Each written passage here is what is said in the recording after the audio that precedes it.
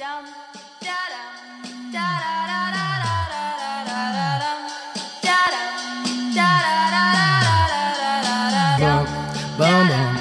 is gonna feel real good, alright? Most dope.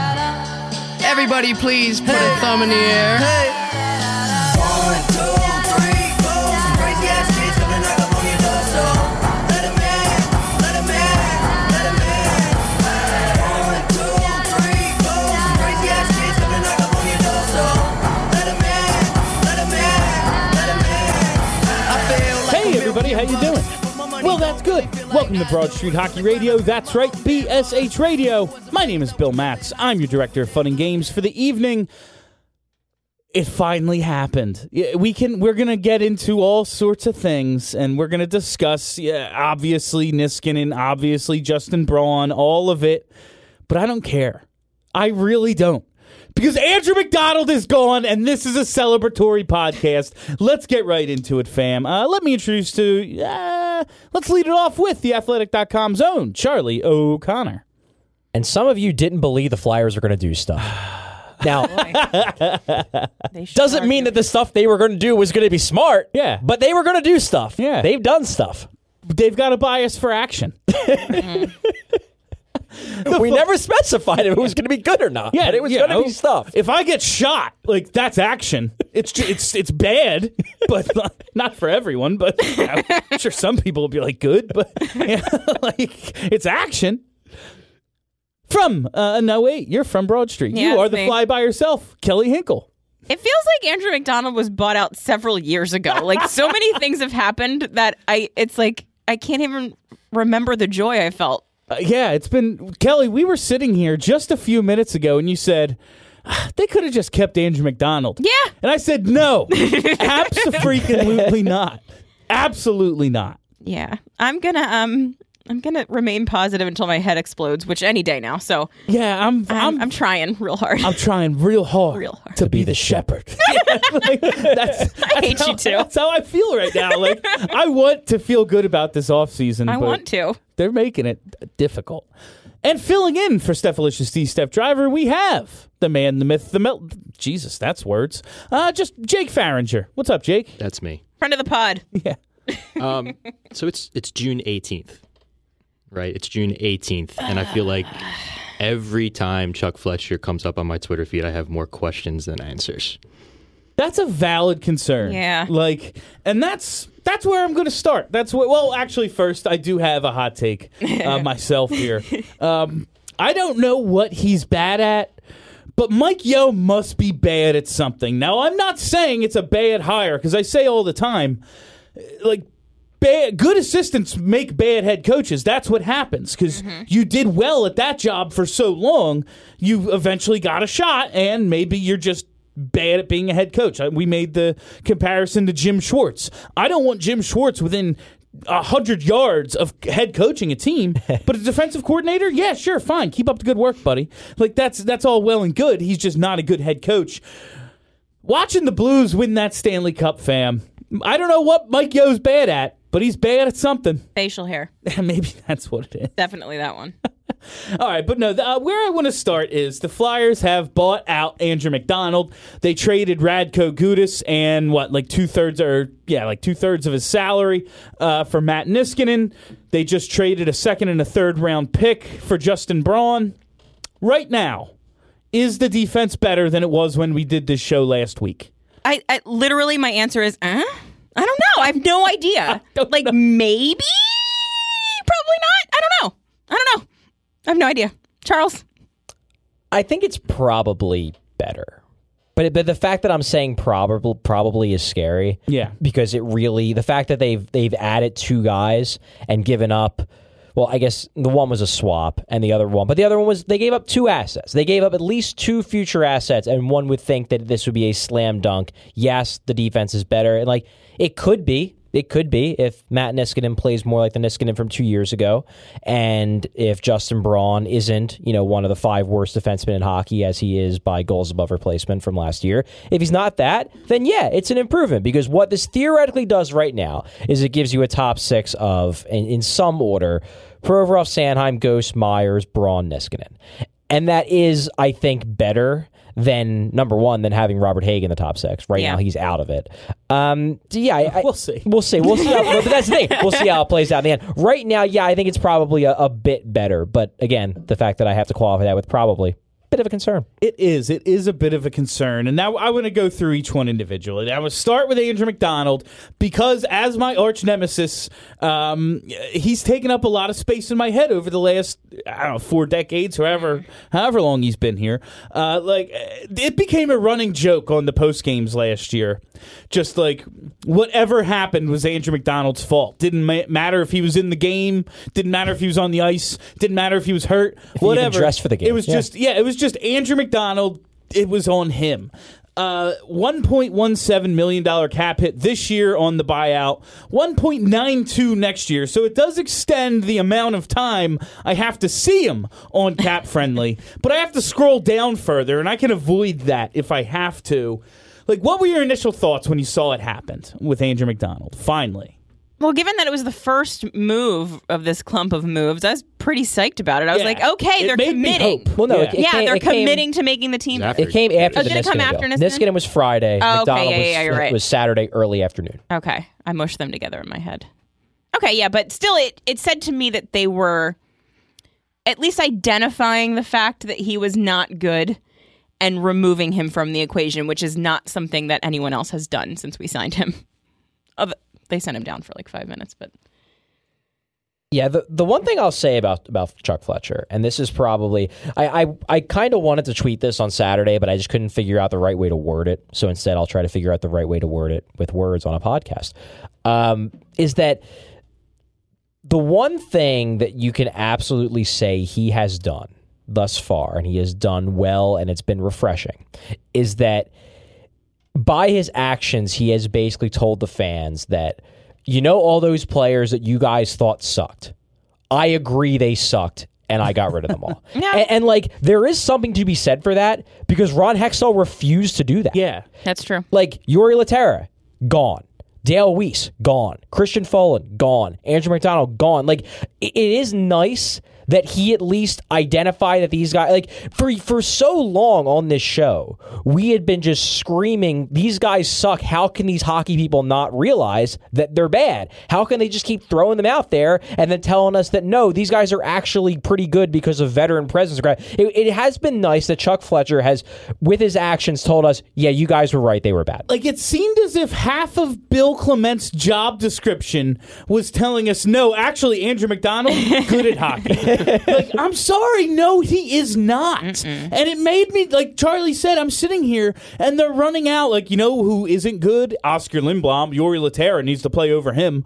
Like, it makes me sit here and go, do I, like, am I watching something else? Yeah, exactly. Like, is there something I'm missing that just doesn't show up when you actually just look at the game?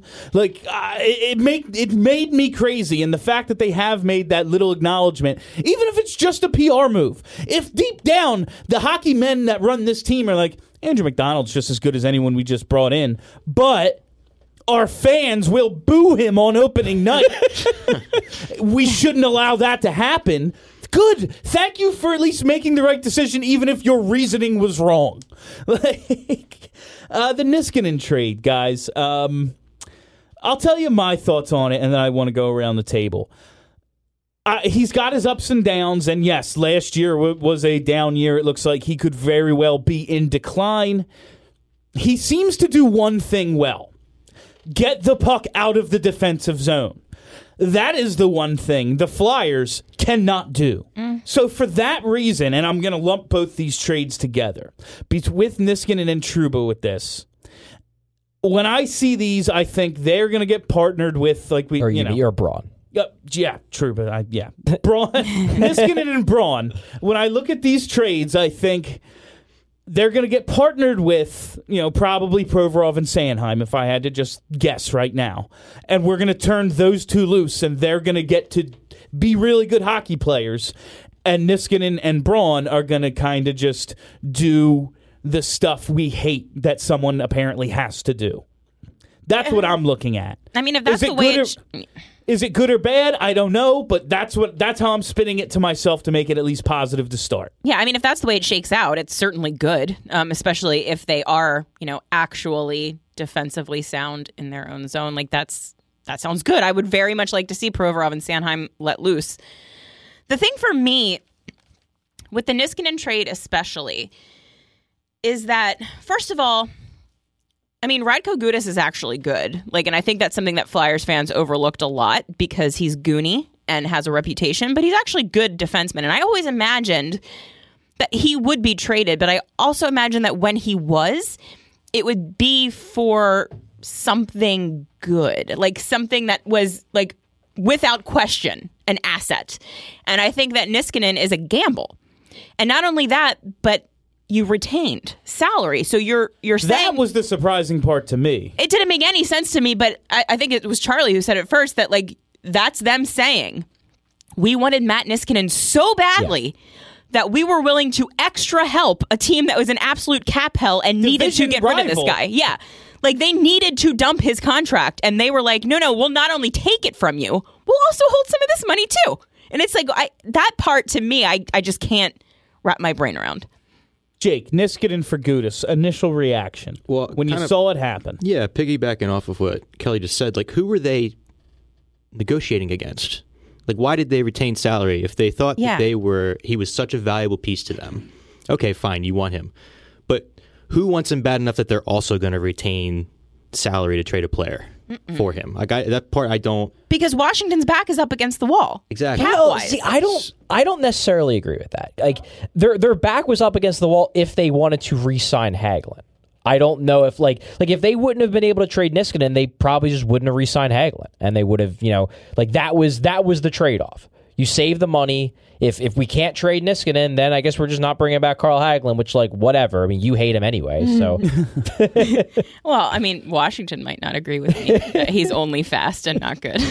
His numbers agree with you, too. Well, he's a really good play driver. Okay, I didn't get to defend this because I wasn't on the show. Oh, that's he's right. literally driven play every year of his career. I don't even know what that means. He's good.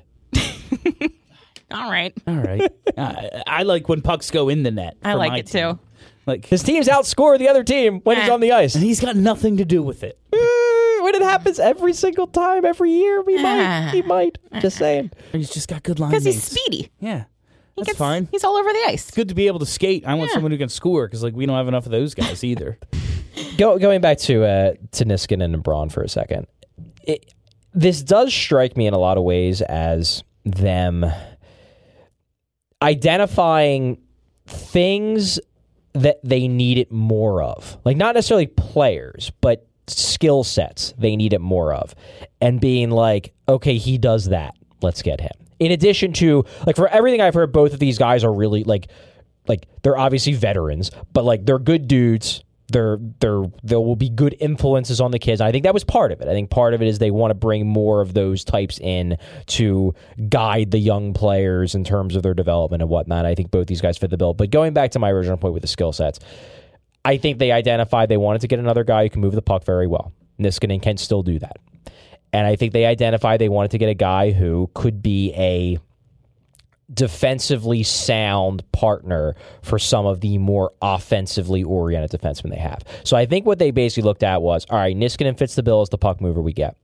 And Braun, Braun's stats recently have been bad. And I think we'll get into them a little bit more detail later in the show. Bad But- doesn't begin. but they're bad in an interesting way because his defensive stats are actually very good. Yeah. It's just that, like, it's a black hole of offense creation when he plays. But I guess if you're thinking, well, we stick Braun next to Gostisbehere. Gostisbehere does all the offense. Braun makes sure that when Gostisbehere loses his mind sometimes in the defensive zone, Braun covers for him. And then, boom, we've got a pairing. Same idea with Sanheim. So to me, both of those moves are more like, let's fill a skill set need than like, let's get a player that in aggregate is obviously great. And we often fall in love with names. Like you see, Erik Karlsson's, and obviously he signed. Erik Karlsson's going to be a free agent. They're going to trade Trouba, all these things, and you just fall in love with names when you are. And listen, I wanted big splashes. I wanted fun stuff. This is not that. I'm just trying to put a positive spin on it because I can see some logic to these moves. Like, all right, you move Gudas. Braun looks like a pretty decent Gudas replacement. I get the possession numbers aren't relatively close, but we often talk about Gudas like, hey, he just shoots, and it's about shot attempts the way they measure production or possessions. So sometimes those are a little skewed. And what is the one thing Gudas can't do? Pass, which means it's really hard to play him in your top 4. It's tough to break out. So that's kind of I see positives and negatives to this. The retaining of Gudas' salary, I think, is a little weird, but it's only for this year, so whatever. Niskanen is on the books at $575, and you still had to retain $1 million, though. Yeah, that's weird. It's just, to me, it seemed like Jake said, who were you trying to beat with this Is it in lieu deal? of a draft pick? I don't think you were trying to beat anyone. It was you were trying to convince Washington to trade Niskanen. Yeah, okay. I don't think Washington was in a position where they had to trade Matt Niskanen. You had to convince Washington to trade Matt Niskanen. Okay. This is how you convinced them to trade him. All right. So, before we move on real quick, I just want to go back to something that Charlie said, because I don't think it's something that I've seen discussed very much. This idea that these two personalities in the room is kind of a big deal. And it's a bit further down the outline, but there was a quote from the guy that works for NBCSN Washington, from Gudas, now that he's down there, about the things in Philly being toxic is the word that he used. And Gudas pretty much saying that it was difficult and people were having a difficult time playing here. And people weren't handling it well. And perhaps there is something to the fact that you bring in some guys who are level-headed, who have personalities that people like, who can maybe bring a little levity to the room. Like, maybe that is a bit more valuable than we're allowing it to be. And hopefully, I call bullshit on Andrew McDonald's veteran leadership because, he didn't never won a playoff series with him, and he's no good on the ice. He was so just it's a nice net boy. negative. Yeah. If this is what veteran leadership is supposed to look like, I can buy it. You've got about 200 playoff games between these two guys. Clearly, from all accounts, people like them in the dressing room. So I can put that spin on it too. Okay, all right. If we're going to address veteran leadership this way, rather than just go, oh well, here's an old guy, or, here's Which is what we've been doing for a while now, is just say, hey, there's old guys. Everybody likes AMAC. All right, he's bad. So I feel like there were 2 ways they could go about trying to do stuff this offseason. There were 2 different paths they could take. The one path, which is what I think pretty much everybody on this panel was advocating for, was just get more talent. yes. Become more talented, and the problems will solve themselves because you will be so good that if there's any chemistry issues or whatever, it's not going to friggin' matter because we're just going to start rolling people. And if Carter Hart makes stops and is a good goalie, then things are going to come together and the talent is going to win out. That was option 1. And that was what I think we were hoping for. Option 2 was basically this concept of we don't have the right fit. And we don't necessarily need to get better from a raw talent standpoint, but everyone needs to fit better together. And I'm not just talking about where they fit in the lineup. I'm talking about how, we've talked about it on the show. I think Steph has said it a couple of times, this idea that there's something rotten with this team. Yeah. And I don't know what it is, but it's something. And something up. And Ron Hextall did nothing to change the team, so it stayed rotten. This is, to me, these moves that they've made so far imply to me that their identification of the issue is not that we are lacking talent. It's that we are lacking something. So let's change stuff and let's bring in some guys who we know are good dudes and we know, allow for us to slot Bill Myers as the third pair right-handed defenseman. Allow us to run 3 lefty defensemen and 3 righty defensemen. Allow us to use Nolan Patrick as a third-line center.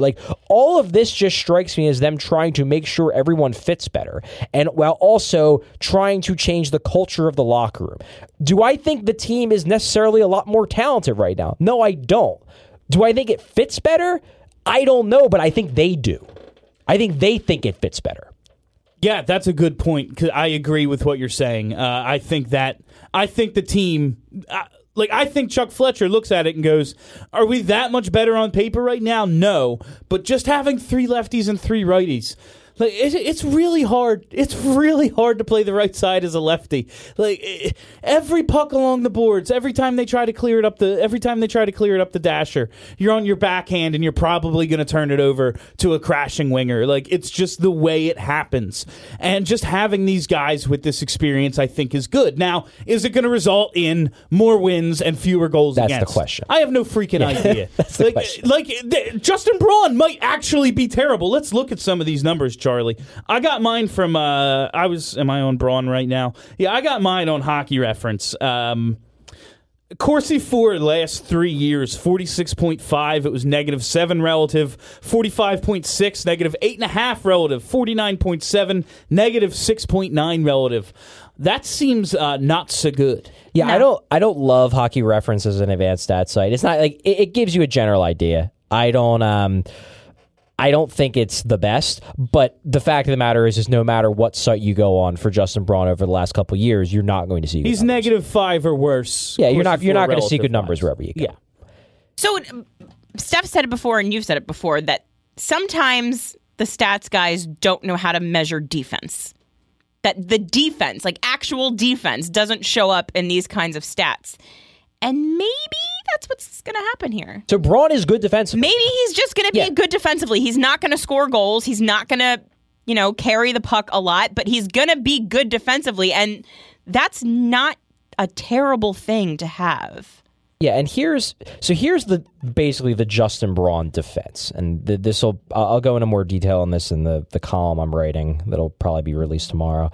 The thing with Justin Braun, which is very interesting about him, especially over the last couple of years, is that his usage has been odd in the sense that it's basically put him in a position, particularly this year, it put him in a position where his metrics were going to be bad. And let me explain why. So he was used primarily on a shutdown pairing with Marc-Edouard Vlasic. Obviously, in the offseason last summer, the Sharks got Erik Karlsson. They've long had Brent Burns. So they had two great defensemen, and then they had this shutdown pair of Vlasic and Braun. What they basically had Braun do was they had him taking like all of the tough minutes. He was like the main guy who they sent out there against first line competition. Yet he never played with Karlsson or Burns. And the thing with relative metrics, and this is, some of them are better than others at accounting for this, but they all have run into this weakness, is that the basis of relative possession metrics are how does the team do when a guy is on the ice? How does the team do when the guy is off the ice? The team does better when the guy is off the ice, he's bad. If the team does better when a guy is on the ice, he's good. Well, here's the thing. If your role is just to face the toughest competition while never getting the help of the two guys on the team whose job it is to create offense and drive play, you're probably going to look pretty shitty by relative metrics. So that's really the defense of Braun, is that he never got to play with Karlsson and Burns, whose job it was to score all the goals and drive all the play. And his job was basically to take tough minutes and try not to get slaughtered in them. I don't think he's going to be used in that role here, so maybe it'll work out a lot better. That's in my mind. That's the defense of Braun. I don't think many players were used in that ridiculously skewed type of usage as Justin Braun anywhere around the league. Yeah. I mean, with both of these trades, I'm still willing to let this... Like, I'm not going to make a judgment on how good or bad these trades are until I see what they look like on the ice. I just can't do it.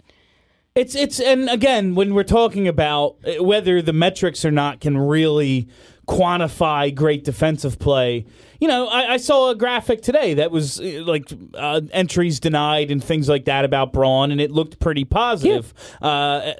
He's got a lot of for that crowd out there, the real time stats, a lot of hits, a lot of blocks. He plays over 2 minutes a night shorthanded. This team has so much trouble killing penalties. Getting guys who can help them do that is important. Now, I'd rather just have a lot of good players, but yeah, and I mean the PK has been such a problem for so long. The thing with penalty killing, though, that's tough is like just because a guy is Does used on it a a penalty lot, kill yeah. doesn't mean he's good at it. So, but at the same time, the guys who they've been throwing out there for the last 4 years to Are kill penalties definitely bad. clearly aren't good at it. I know that those guys are bad. So, like, anyone who isn't them has to be an upgrade in my mind. Like, that's Yeah. just the way I look at it. The thing that just is bothering me is that I didn't expect Chuck's first big moves to be so confusing to me. And this is something that Jake said before the show, that every single one of these moves, it brings up another question, like, wait a minute, what are we doing here? And especially for me, like this Braun deal, it's like, it's June 18th. Like you said, like Carlson and Trouba are gone. Your number 3 option was Justin Braun. No. You had to go get him right now. Like, Yeah. what is the rush? I don't know. That the timing of this is really Yeah. something fans are having trouble with because news starts leaking out over the weekend. Hey, that Carlson deal, it's getting done and it's a doozy, and it is. Like that's Yeah. We talked about what it potentially might be, and it was that and more. Yeah. And then Trouba is a name we've been talking about since the trade deadline, and he gets dealt. Well. The Flyers make a move for a defenseman, and it's Justin Braun. It didn't help that it was directly after the Trouba thing Yeah. because Flyers fans lost their collective shit over the fact that the Flyers didn't get Trouba. Like, again, it's the same kind of thing with Quenneville. Like, we were never even in the mix. Like, his wife is going to be a doctor and wants to be a resident in New York City. Like, he wanted to go to New York. That's all that was happening. See, I don't know if I buy that. I definitely buy that he wants to make sure his wife is in a good situation, or his fiance. I don't know if they're married yet. I think it's fiance. But like, there are good hospitals in Philly. And there's a lot of them, Yeah, actually. and the way residency works is like you rank your matches. So if he would have known he was going to be in Philadelphia and he would have chosen to sign in Philadelphia, she could have just matched all of her hospitals at like University of Penn and stuff like that, and very well might have gotten it. The thing with he also wanted to be in New York. he very well might have wanted to be. But the thing too is that I don't think the Flyers were willing to give up the 11th overall pick unless they knew for sure they could re-sign Trouba. And it was impossible for them to know. What they basically the way they would have beaten New York's offer would have been you offer the 11th and like Hay or something. You get him. You get him knowing that there's absolutely zero guarantee he's going to re-sign, and then you spend the next 12 months trying to convince him to re-sign. Maybe you do. Maybe you don't. But I don't think they were willing to give up the 11th pick on a maybe. I mean, they explicitly said they weren't going to give it up for a rental. Yeah. And to that point, the offer from New York was terrible. Like, what Winnipeg got isn't good. So in reality, 29 other teams probably could have beat that package for Jacob Trouba, and they didn't. So perhaps there's a reason why all of the other teams weren't willing to give up something more than a late first-round pick and an absolute nightmare of a defenseman. Like, maybe they could have done... I just feel like there had to be a reason. Like, it's one thing if the Rangers put together a really good package and ended up getting this guy because they knew that they could sign him. They didn't. Any team could have beaten that package. None of them did. Like, there has to be, if you think that through, there has to be a reason why all of the other teams also decided they did not want to be in on the Jacob Trouba thing. I think the biggest reason for me why I wanted Trouba specifically is it gave you a certainty. Well, yeah. Right? Like, even though you can debate whether he's number 1, number 2, number 3, whatever, he is definitely someone you can stick with Provorov and say that hole is filled. Like, I feel like with these moves, you can conceivably fill out the roster right now, and yet you still feel like it's not complete. Yeah. That's, And that's all scary. Every projection I'm looking at, like, hey, say we don't get a really good middle six winger, and we just say, hey, Ryan Hartman, guess what? You're 3RW now. Like, man, That's less than ideal. I am not in love with what this roster could look like, even if they do re-sign Kevin Hayes, which we'll get to in a little bit. Yeah, well, you're basically banking on, assuming they sign Kevin Hayes, you're basically, if this is the roster, and it might not be, they might still do more stuff, but if this is the roster, then basically what you're doing is you are banking on the young players taking a step forward, but your theory behind it is you're banking on the young players taking steps forward in an environment where they're in better roles and an environment that hopefully is less toxic. That's what you are trying to do if you're done. Now, I don't know if they're done, but that I would assume is what you're trying to do if this is the roster. We are going to take a quick ad break right here. We will be back on the other side. We're going to talk about what this could mean for, well, one of my favorite players on the roster.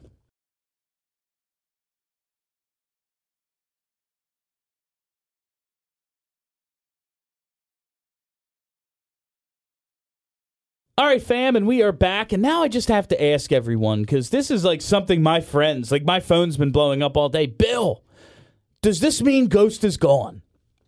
Like, the way we keep talking about it, hey, our 6 looks like this right now. And it very well could. But they have a lot of money allocated on defense. And granted, Niskanen signed only through 2021. Braun is only signed through this year, so he's a rental. So it's not like they've made some long-term investments, but we've heard the rumors around Ghost for a long time now, and they have like 8-9 defensemen, depending on if you want to count Schlemko or not. And it's just kind of confusing about the situation. What do you guys think is going to happen with Gostisbehere as we move forward through this offseason?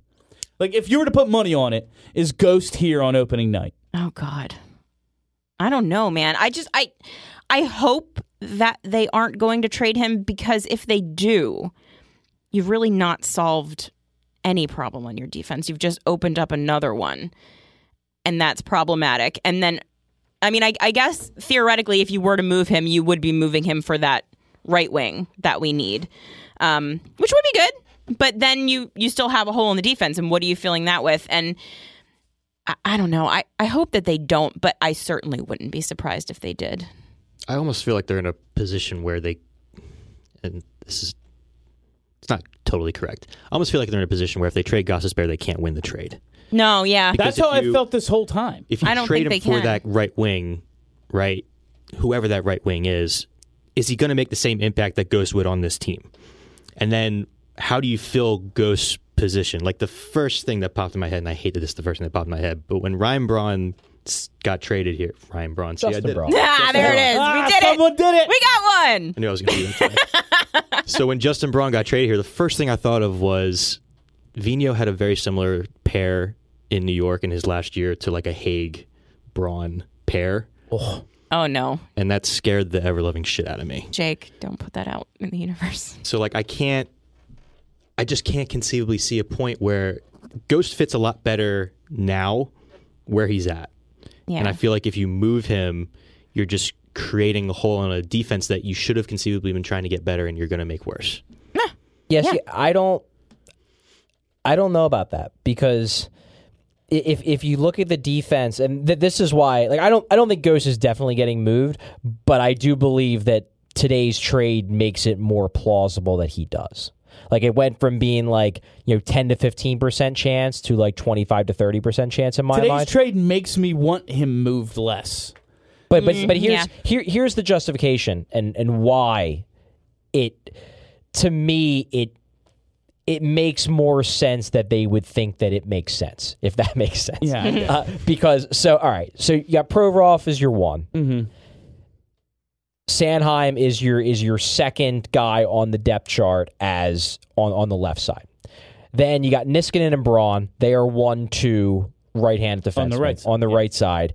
Phil Myers, Fletcher flat out said on Saturday, he is our third pair right-handed defenseman. That's part of the reason why we moved Gudas, because that is Phil Myers' spot. So that's Phil Myers' spot. So that pretty much leaves third guy on the depth chart on the left side for Ghost. Now, can you have a $4.5 million number 5 defenseman? Yeah, absolutely. I mean, shit, the Flyers did it years ago with Andre Mazzaros. Like, it can be done. But you also have two guys Poor Mazzaros, on the man. roster He was good. right now in Robert Hague and Sam Moran, who for a lot cheaper, like, that is their role is third pair left-handed defensemen, and they are a lot cheaper than Ghost, and you could easily slide one or both of them in if you want to kind of trade them off, depending upon who's playing better at the time, because not many teams keep 8 defensemen. Usually teams keep 7 on their team. So you trade Ghost, because you look at your forwards, if you sign Kevin Hayes, it's like, wow, there's that big glaring hole at top 9 right wing. We trade Ghost for that top 9 right wing. We have our 7 defensemen with everybody in their proper roles. We get that right wing. There's our roster. We're done, guys. I can see how they would say to themselves, this is what makes sense from a role standpoint. Yeah, but those two defensemen that you mentioned are bad. We I mean- don't know if one of them is bad. I know. It just seems like a very hockey man attitude. It sure does. Yes. like It is for Which is sure. why I think it's more plausible. Yeah, right, yeah, you're which not is wrong. the scary part. That's this whole time I've thought like, oh, move Ghost for a good middle six forward, and that's fine. Like I love Ghost; he's one of my favorite players on the team, as I said before the break. But I get it, you know, you gotta give something to get something. I mean, here's the thing: if they do get a very good right wing in return, am I that mad? I mean, yes, but less so. The thing that keeps coming up is the cost. What is this cap looking like now? It doesn't feel like they have Lower. nearly as much space. They don't have a lot of space. No. as they did, like when we were saying this, like leading up to this whole offseason. They have all these assets, they have Yeah. all these picks, and they have all this cap space. Tons of room. It doesn't feel like they do. And like I said, they haven't made any long-term commitments. And I mean, they haven't re-signed Kevin Hayes yet. That'll cost something, and it'll be substantial. But they're still spending money on these guys. Like, it costs money to buy out Andrew McDonald, less than he would have made, but it Yeah. costs money to retain Radko Gudas' salary and take on Niskanen's almost $6, and Braun comes in at almost $4. It seems like they have less than we thought. They blew a lot of it real quick here. Yeah. And I did not expect that to happen. Yeah, the calculations I did today after the trade is that if you plug in 6.5 mil for Hayes, assuming they sign him, and you go with all of Evolving Wild's projections for the contracts for the RFAs, that gives you about $79.3 million worth of cap expenditures locked into your roster right now. It's like 83. And originally we thought the cap ceiling was going to be 83. Now we're getting reports it might be lower. We're getting reports 82, maybe even into the high 81s. So suddenly we're looking at $2.5 to $3 million left, and that's assuming that all of the RFAs take Evolving Wild's projection. They might not. Provorov wants more than 6.7. I think he wants significantly more. Like, I'm not talking like 8 mil, but like he's not. They're not quibbling over like 6.8 versus 6.9.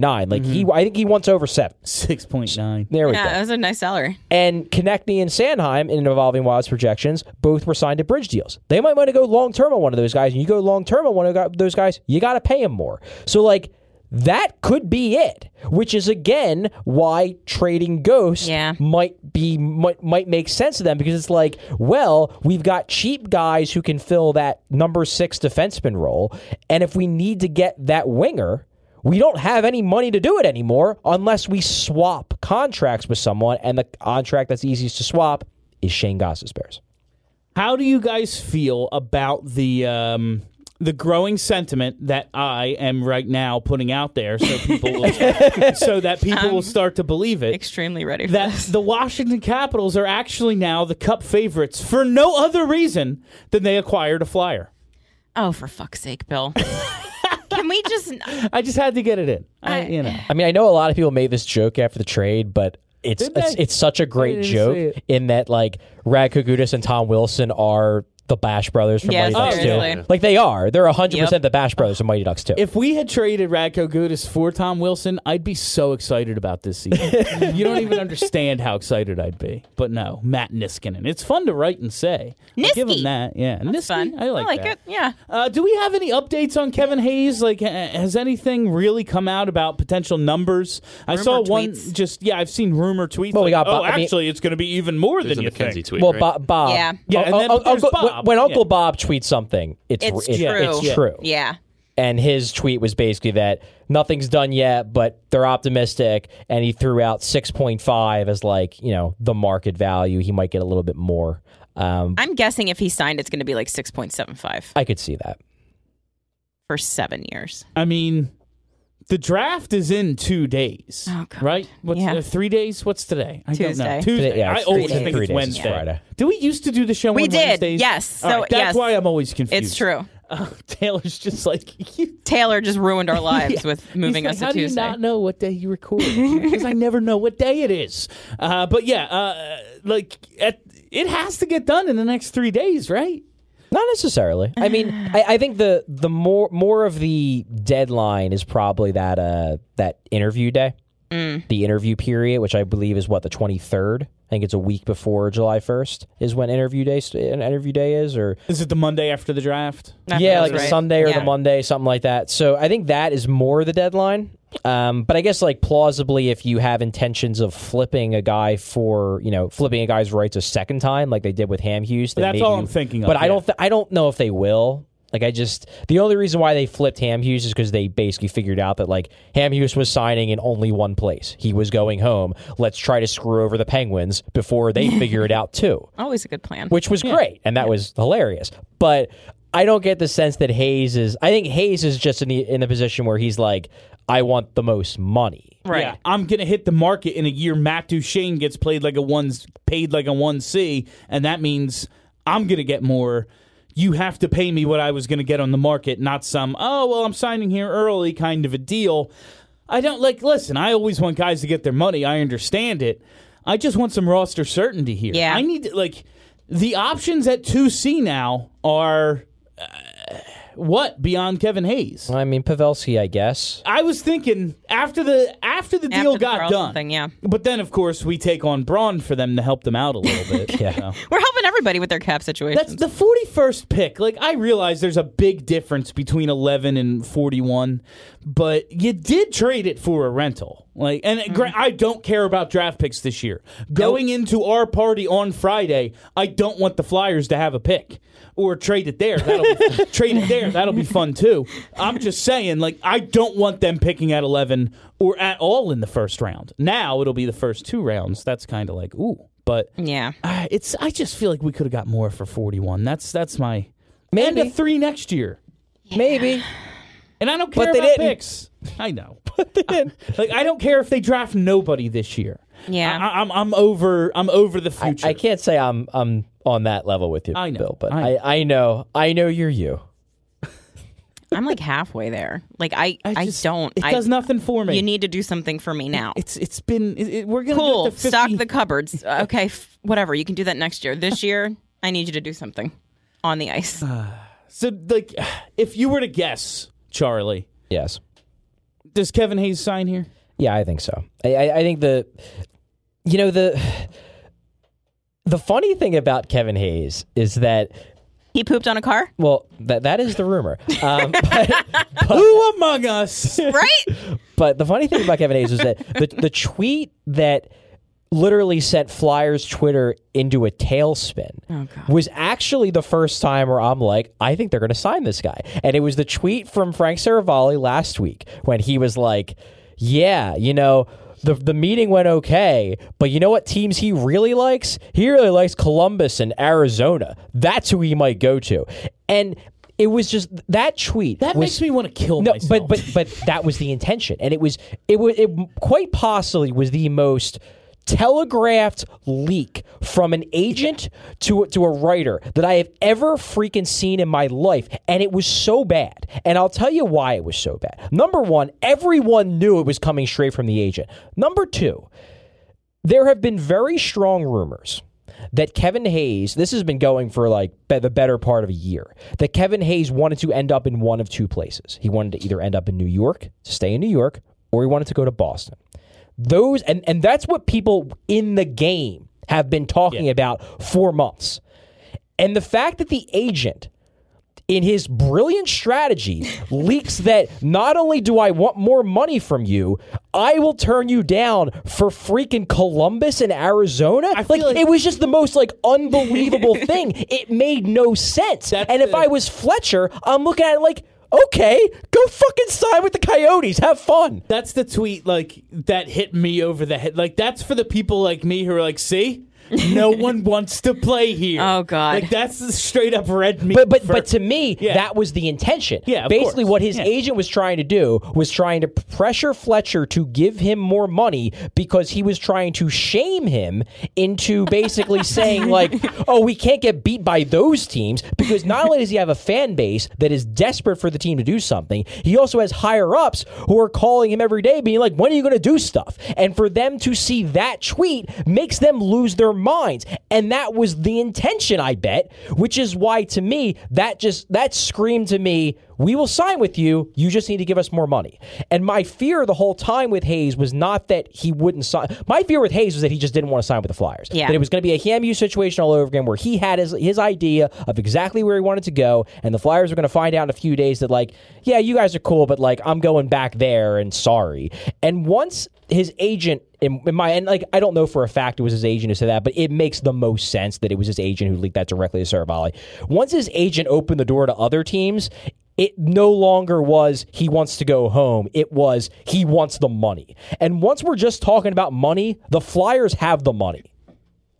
That's what I like to hear, Charlie. That's Yeah. what I like to hear. You weren't with us last week, and Jake, you're here this week, so I want you to jump in. Of course, if you haven't started listening yet, we're doing our mock draft series. It has been fun so far. Please listen. There's going to be more out this week. We're going through the whole first round. The six of us at Broad Street Hockey Radio each got assigned teams. Steph pulled numbers out of hats. Somehow ended up with the first pick and the Vegas Golden Knights. I ended up with 6, the last pick of us in the first round, and Ottawa. There's something a little fishy about this one. But Charlie, I just want to get your thoughts on 11 if the Flyers end up keeping the pick and making the selection. Just give us a name or two that you like at 11. So the one guy who I think I've sort of zeroed in on is the one I'm kind of hoping they get is Peyton Krebs. The more I watch him, the more I like him, Krebby. and I think there's a decent chance he'll be there at 11 because he had that partial Achilles tear that like may scare teams enough to get him down to that spot. And this is me just talking about guys who like I think have a good chance of being there. Like obviously, if Dylan Cousins slips, take him. You know, if Trevor Zegras slips, take him. But the chances of them slipping, like, yeah, there's a plausible scenario they do. I don't think is necessarily going to happen. If Cole Caulfield's there and they don't take him, I won't be happy because I like Cole Caulfield a lot. But, like, I don't think he's necessarily going to be there. I don't think so either. I think Peyton Krebs has a decent chance of being there, and I like him a lot. Like other guys who could be, I like Alex Newhook a lot. I think he's going to be there. I would be totally fine with that pick. You're hearing that if there's a guy who's going to slip out of the top 10, it might be Matthew Boldy. I'd be totally fine with that too. Ooh. So like those are probably the 3 guys who I've sort of zeroed in on as the guys I'm hoping they end up with. Is that who they're going to end up with? Not necessarily, but those are the kind of the guys I'm hoping they end up with. Jake, do you have any thoughts about 11? Honestly, those were the 3 exact players I was going to talk about. The interesting thing with Krebs is he just tore his Achilles. Yeah, partial Achilles tear. Right. Oh, that's so he's using my PT brain. He's going to be at least 6 months before he steps on the ice. How that affects his draft stock, who really knows? I mean, it probably shouldn't because he's young enough that he's going to be resilient enough to recover from that injury. It's not going to be a long-term issue for him. If he was 35, it'd be a lot different. But yeah, Matthew Boldy's a guy I really like. I think his skating is good enough. There's some concern over his skating, but it's good enough. He's not a disaster on it. He's not Matthew Strome. And Newhook's just a talented kid. I think people overlook him a little bit just because he plays in a lower tier league, but he's got a lot of skill. He's fast. He's quick. He reminds me of Konechny a little bit in that way. Caulfield's the dream. That is the dream. Caulfield's Give me the the dream. small goal boy. That's all I want. Caulfield would be neat. For like the months leading up, it seemed like it was a real possibility. Yeah. And in the last, He decided to go on and in the score last 75 goals. month, it feels like he shot up everybody's board. Well, I think Yeah, for I think sure. Caulfield's in a position where there are some teams that really, really like him, and there are some teams that just won't take him that high. And a lot of it's just going to come down to how the board shakes out. Like the one team I keep hearing that could potentially take him high is LA, and they're at 5. That they could be the team that's like, we want the small goal boy, we're taking him at 5. That said, if Bowen Byram is still there at 5, I think they take him over Caulfield. And if they take Byram instead of Caulfield, then you're like, who takes Caulfield? Somebody might, but like then you could plausibly see him starting to fall, because I think a lot of the other teams are looking at centers in the back half of the top 10. And if that happens, then you never know where he ends up.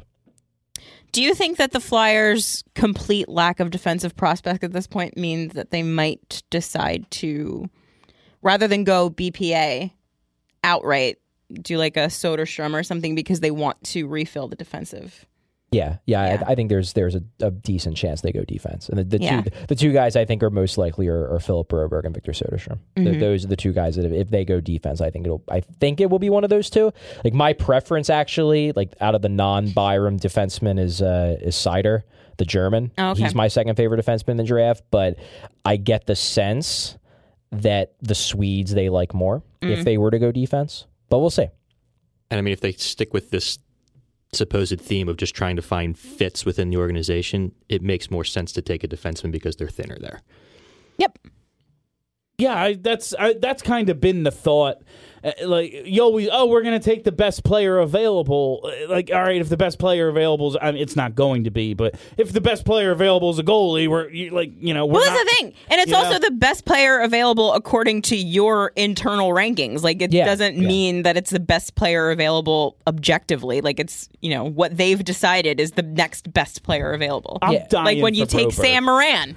Yeah, At 11. Broberg is very divisive. I'm dying It's for very Broberg. divisive. I love him. If he hits, he'll be great. But there's a lot of concern, I think, about his hockey sense, which obviously is scary because it's probably the most important thing for a player. But And you can't really teach it. The physical tools are through the roof with him. So, like, if he hits, he could be fantastic. All he has to do is hit. He can be the Swedish Sam Moran. I don't think he's like. No, he's not. Yeah, he's not it's not that he's not willing to be physical. He's obviously not like a bruiser type. No, he's more of just an amazing skater.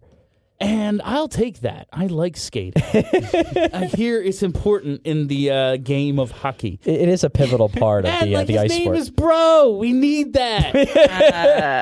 He scores a goal, just the whole crowd. Bro. You want to bring back Bro. Brohim for Broberg? Bro. Oh, we got Brohim back. It's perfect.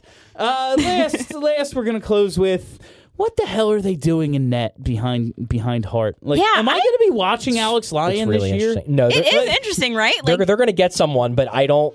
All of a sudden, it sounds like it's not going to be Yeah. Cam Talbot or Brian Elliott. or Brian Elliott, Which is wild because, like, I be would Neuvirth. have bet money that it would have been one of those two because why wouldn't it be? Like, it's extremely interesting to me that they're just going completely off board with this backup goalie situation. Yeah, I almost like it was. It was very interesting to me that Fletcher, in his Saturday conversation with reporters, basically said that we have been looking at trade options because number one, you have two guys. You own their rights that you could negotiate with for that spot. And number two, I just haven't heard that many goalies out there on the trade market. Yeah. Like the only guy Who? I've heard is James Reimer, and that's it. Like a guy who fits with what the Flyers are looking for. Like you hear Jonathan Quick. I don't think Jonathan Quick is a fit behind Carter Hart, but you hear him. But like I just don't see how that works. Reimer, I could see that makes some sense to me, but beyond him, like it would have to be somebody who we're not like publicly aware is available, which is possible. There could be guys out there like that we just haven't been in rumors, but teams are talking about. I almost wonder if it's if him going public with the idea that we're looking into trades is him trying to bring down the asks from one of Elliott or Talbot's agent. Okay. I wonder because it was very forthright. And like GMs in general are not that forthright. He's been that way. Like we've talked about this. Yeah. That's fair. He just kind of says what he's thinking sometimes. And I love it because we get to come on here and it's an actual topic because he said he's actually looking at goalies outside of those two. But at the same time, I'm like, yo, dude, maybe not. Maybe don't tell me everything. I'm an idiot. Like I don't need to know this shit. I just want the team to be good. I just don't love the idea of giving up assets. More assets. And Or- again, It's totally fair. I mean, is Reimer like appreciably better as a backup than Cam Talbot or Brian Elliott? yeah, maybe? did they just hate what they saw out of Talbot? Do they I mean, think Talbot he's was that pretty bad? bad. Yeah, I'm And just Elliott willing. is broken in a lot of places. Yeah. But he's good. I have so little interest in Brian Elliott. It's insane. I have all of the Like, interest in Brian Elliott is a More warrior. wasted one. Brian Elliott is a warrior, and I appreciate him. Honestly, costing himself money by keeping the try and play hurt for this damn team that sucked with or without him. Didn't matter. Like, good for you, man. Thanks for playing, but you probably shouldn't have done it. I just don't see him being able to play 25 games, and that's like He'd try real hard, though, Bill. he certainly would, and I would appreciate it again. But his ability to fulfill the duties of backup Yeah. look to be about the same chances as Michael Neuvert. Yeah, fair. What if they bring him back? Shut your fucking mouth. That would be unreal. How about Tony Stoley from 3rd Street? Okay, no. He's also broken in many Yeah, places. he's also. I've had enough Now, of him. Like, if I was a goalie, I just wouldn't want to come here. We But have no, bad you're luck gonna with get them. hurt. Yeah. We don't know what to do with goaltenders. Carter Hart is currently demanding a trade. Oh, my God. Don't joke about this. Seriously. Not funny. It's really not. I mean, if Carter Hart loves Cam Talbot as a human being and wants him around, I kind of like that is value to me. Like I want Carter Hart to be happy on every Same. single level. Yeah. So if playing with Cam Talbot makes him happy, then fucking sign Cam Talbot. I don't know. How bad could he be in 20 games? Charlie just mentioned Quick, and now that's all I want. I fucking hate you. I hate Jonathan Quick so much. I know you do. He's the worst. He's not ridiculous. good. He is really good. Is he? Yes. Is he? As a backup, he'd be. At $5 million, I was going to say, yeah, what do we got to pay him? Our starter's making $900K. It's fine. we just talked about how they don't have that don't much have cap any space. money. Yeah. So Why that's Why we're not? trading Ghost Despair. Yeah, they got to trade Ghost to get If they're fucking not Jonathan gonna- Quick. If Do not put that into the universe. if they're not gonna get, Panarin or Carlson or anyone fun, do ridiculous shit. I'm fine with them doing boring little moves this summer if it means the team is better. Well, that's what it boils down to in the end. Like, we can talk about how we need them to do a flashy move to get the fans back, but like when it boils, and there is truth to that. Like, there's truth to that in the sense that if, for example, if the Phillies did not get Bryce Harper, yet stormed out of the gate, winning a ton of games, the fans would have eventually come, but it probably would have taken until like June or July where they're like, okay, I actually believe this team is for real. If the Flyers don't do something big, they're not going to get those casual fans right back in there by game 1. But if it's game 42 and they're leading the division, the fans will come back. The fans want to see a winner, and if they believe that this team is a winner, regardless of how it's constructed, they will come back. They just need to believe. The easiest way to get them to believe is to get a big-name player who they know. Well, here's the thing. Like, as not a baseball expert, just watching casually on television, it would appear that initial splash of ticket sales has dried up quite a bit as the team has not been performing. Oh yeah, the weekday super games well. are still rough. I mean, they're still like that's I mean, the thing is I just know they're baseball, still over they don't- 30,000, but like Yeah. stadiums are so goddamn I just big. think that it's a whole thing. yeah, of mine. perhaps you're not, rocking sellouts in October if we don't sign a big name player. But if they are consistently winning Yeah. and they're winning games in a way that's fun, Yeah. the players are going to come. I mean, the fans are going to come back. Exactly. That's really all the Flyers need to do is win games. Yeah. I hate that we're in this spot again, but I can't say that it's the wrong spot to be. They need their young players to be what They we do. thought they were going to be. Yep. They're- Yeah, it's absolutely. not going to be, Yeah. oh, yeah, we got Artemi Panarin. Everything's... Oh, drop my water bottle. It was empty. It's not going to be, yeah, we got a 30-goal, 100-point guy. Everything's fine. It's, hey, Travis Konechny, you need to be an all-star from day one, not Yeah. from December on. Same with Nolan Patrick, yeah. Nolan Patrick, Travis Sanheim, Ivan Provorov. Carter Hart. And the most important one, Carter Hart now. Yeah. It's really, Yeah. it's on him. Yeah, that's the thing. I can't believe I'm putting it on him, but it really is at this point. It really it is. doesn't matter who this team gets. You're right. If that group of players doesn't perform well or take steps forward, it literally doesn't matter. And what they looking do at this the offseason. moves they've made, is if they sign Hayes, what did we say about him? Good, reliable two-way center will be harder to play against. Yeah. What are Niskanen and I keep wanting to say Trouba? What are Still have it in your head, we got What Trouba. are Niskanen and Braun best at? Playing defense. Well, you put a good defense in front of a good goalie and hope to win that way. Yeah, it's not a bad strategy. It's not the worst strategy. No. I just No, I want to yeah. be Tampa. Yeah, I well, know it's yeah. not going to happen, but Well, the way we kind of spoke to this earlier, the way that the types of moves they have made so far definitely imply that what this offseason, whether it was the intention or whether they just kind of audibled into this being what they were going to do because it's what the moves that were out there was the moves that were out there. What this offseason is becoming is let's make our moves to put the kids in better situations so they can be as good as they possibly can be. Now, that's great, and that's, in a way, it's kind of admirable, but like, well, damn, the kids better be good.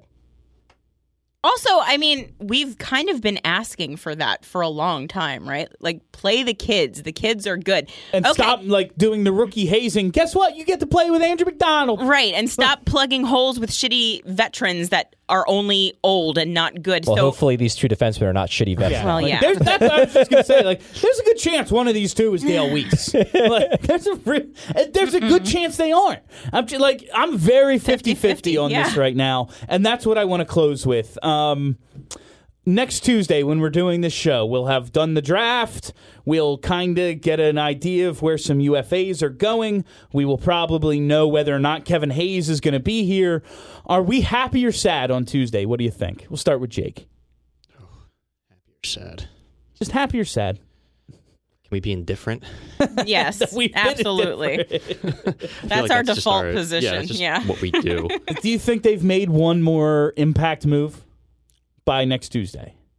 I think Yes. if I had to guess, and people aren't going to like this, I think by next Tuesday people will be mad. Yay! All right, well, It's good for the show, baby. Sorry. be mad with us, fam. Come back. We will be here, and I will be mad for you. My name is Bill Matz. For Jake, for Kelly, for Charlie, come out to our draft party. It's Yeah. going to be a really good time. Field House. When does it start? 6 p.m. 6. I'm going to get there at like 7, but come at 6. If Charlie's correct, we can all be super pissed off together. Yeah, we can all be real pissed together. Going to be drink specials. It's right there on Market Street. Have a great week, everybody. Are you ready to talk about sports? Who's gonna score a hockey goal? Our team. No one does more hockey than our boys. The Flyers. Broad Street Hockey Radio. Turn that shit up, you motherfucker. Broad Street Hockey Radio. Got the best fucking sports opinion. Hockey is a sport we talk about. The ice sport. We're partial to the Philadelphia